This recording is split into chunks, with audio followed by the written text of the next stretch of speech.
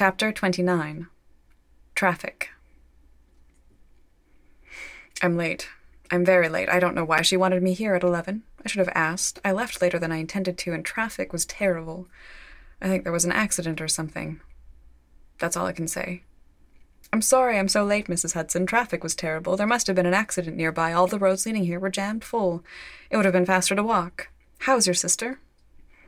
Surely an hour won't make much of a difference. If I can't get there on time, surely the repairmen can't either. 221B. Here I am, again, waiting for the door to open, nervous. Alone in the world.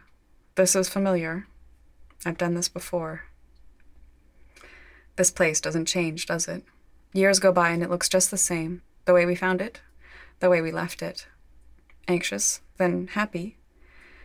Devastated, and then resigned. We are the ones who changed. A white van pulls up behind me. The repairman? Must be. Maybe she won't need me after all. But I'll stay. I'll stay if she wants me to. If she says she doesn't need me anymore, I'll tell her I want to move back in. I'll stay either way. This is home now. For me. I suppose it always was. The van makes a signaling noise, backing into a tight parking spot behind me. The windows are tinted. I can't see the driver. There's no logo. It's just white. It looks brand new. Who did she hire to replace her boiler? No wonder they didn't get it right. I bet the whole operation is one kid. He's probably 18 and thinks he knows everything. The door opens. Mrs. Hudson, looking anxious, nervous, maybe. Why? She steps outside and pulls me into her arms. "John," she says. "Oh, John, it's good to see you." That's odd. It hasn't been that long, has it? She must be lonely, living here with no tenants, all these problems with the boiler, and now worrying about her sister. I should tell her I'm thinking of staying. She might like that. A tenant she can trust. I wasn't the one who shot her wall, though it was my gun, admittedly. "Come inside," she says. She pats me on the arm. "Is that your repairman?" I point to the van. She shakes her head. "No," she says. "No, that's..." She stops herself. "Come inside, John." I pick up my bags. "Sorry I'm so late. The traffic was terrible." "Yes," she says. "Yes, I thought it might be." "You did?" I pull my bags inside, and she closes the door. "I'd give you a hand with those," she says, "but my hip." "Oh, that's all right." I'll bring the big one up first and then come back for the rest. 17 steps. I can manage. It's not that much stuff anyway. I'll be fine. Where am I going to put them anyway? I won't be needing the second bedroom. I don't need a flatmate. I don't want one either. I'm just not sure I'm ready to sleep in Sherlock's room, though. I don't know. It would be different. But that's how it should be, because it is different now. She smiles at me. It's a sad smile, more of her sympathy on the verge of pity. Like she knows. She understands. It's not easy for me to come back here. Or is it even simpler than that? Does she know that I've just left Mary? Well, of course she does. Here I am, all of my worldly possessions in tow, carrying my winter coat in the middle of spring. She must guess. Anyone would. Even the taxi driver guessed. Though he said, "So, she threw you out, did she?" And I didn't correct him. I just shrugged, and he gave me that same sympathetic, pitying sort of look in the rearview mirror. And he doesn't even know me. "Can't live with him," he said, waiting for me to finish the sentence. And I did. "Can't kill him," he laughed. I didn't. Mrs. Hudson hugs me again. I must look terrible. She must see it on me. But I feel all right, really. I'm okay. I'm fine. I'm good, actually, or I will be. It's better, for now, for me to be on my own. There are things I need to work through. I should go to the graveyard tomorrow. I haven't done that yet, either. I should do that and tell you about my first night back here, my new life, all the mistakes I've made. Maybe there'll be another ad in the classifieds for me. Something to look forward to. Maybe I should call Ella. You go on upstairs, she says. I'll bring you some lunch in a few minutes. She looks nervous. She's wringing her hands. Why? Do you have to go? I'm late. I'm probably keeping her. The traffic will make her late too. To Bristol. Did you mean to leave this morning? I can get my own lunch. I'll be fine. She's probably stocked the kitchen. I can manage to put lunch together. If she didn't, I'll drop into Tesco and pick up a few things. It's fine. Oh, she says. No, not yet. I'll be along later. She smiles again. Her eyes are a bit glassy. She must have been very lonely these last few weeks. She reaches out and squeezes my hand. You go ahead. The stairs feel so familiar, it's like I never left at all. I didn't live here very long. 18 months, give or take. Not that long. But those 18 months shaped me more than anything else ever has. I'm shaped to take these stairs. I'm shaped to push open this door.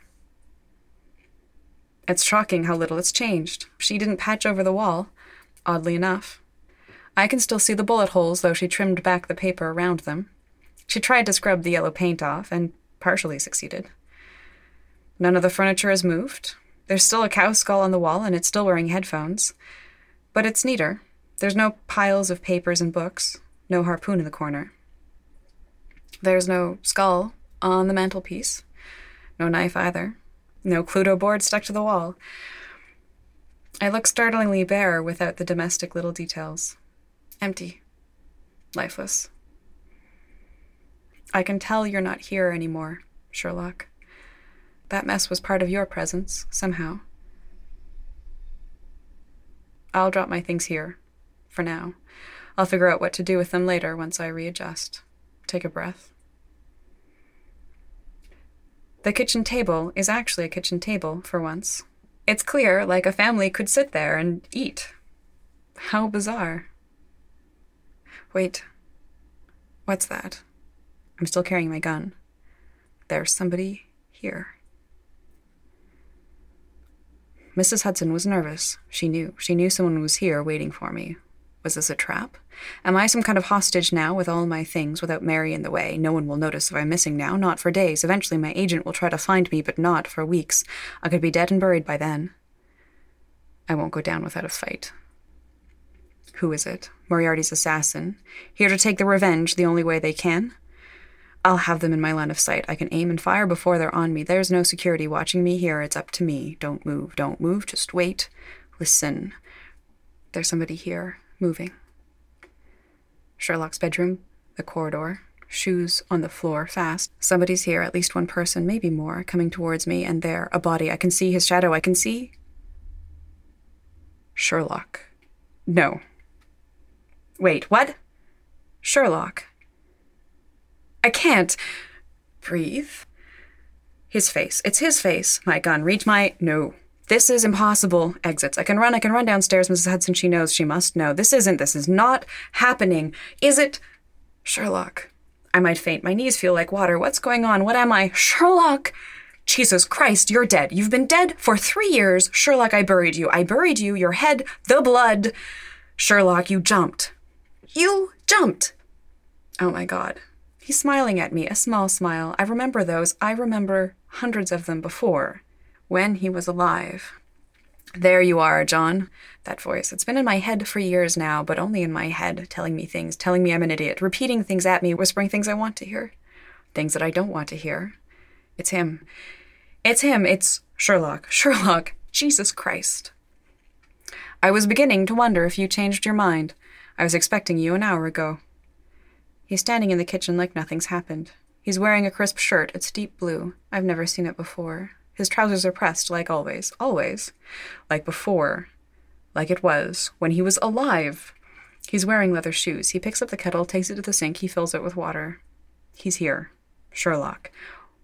What the fuck is happening? Sherlock, he can't be... He can't.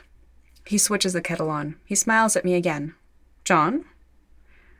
I can't do this. I can't breathe. There isn't enough. No air. There's no air here. He walks towards me. Step back. Step back. I can't Heat, cold, up, down my limbs, fight or flight. I'll do both. Breathe. Try.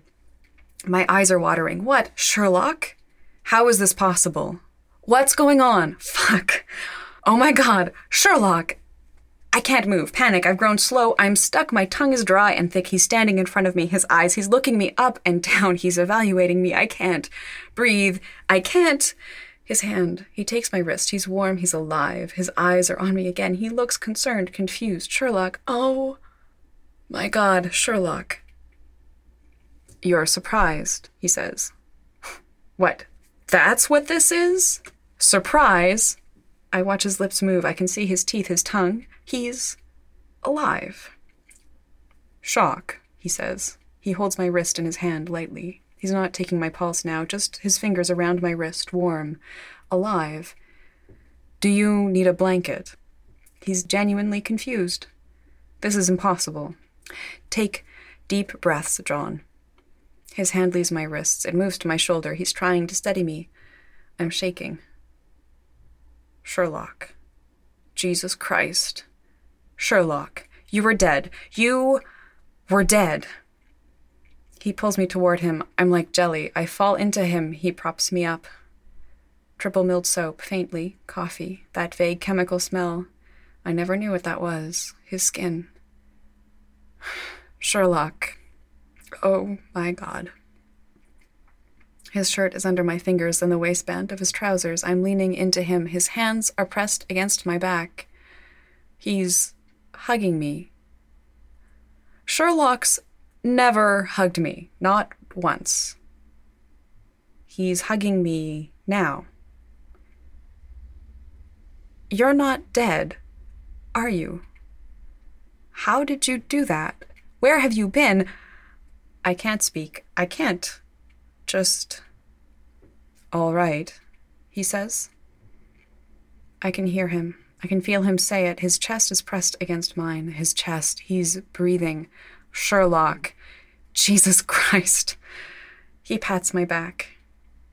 My face is buried in his hair. I can smell him, his shampoo.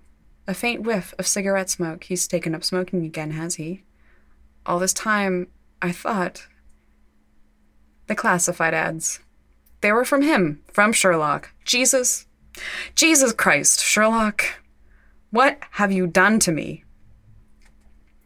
I've missed you, he says.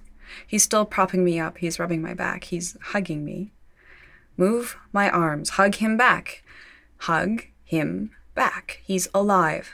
My heart is beating too fast. I'm terrified. I'm confused. I need to breathe. I need to hug him back. All I can hear is my own breathing. Sherlock. Kettle's boiled, he says. He doesn't move.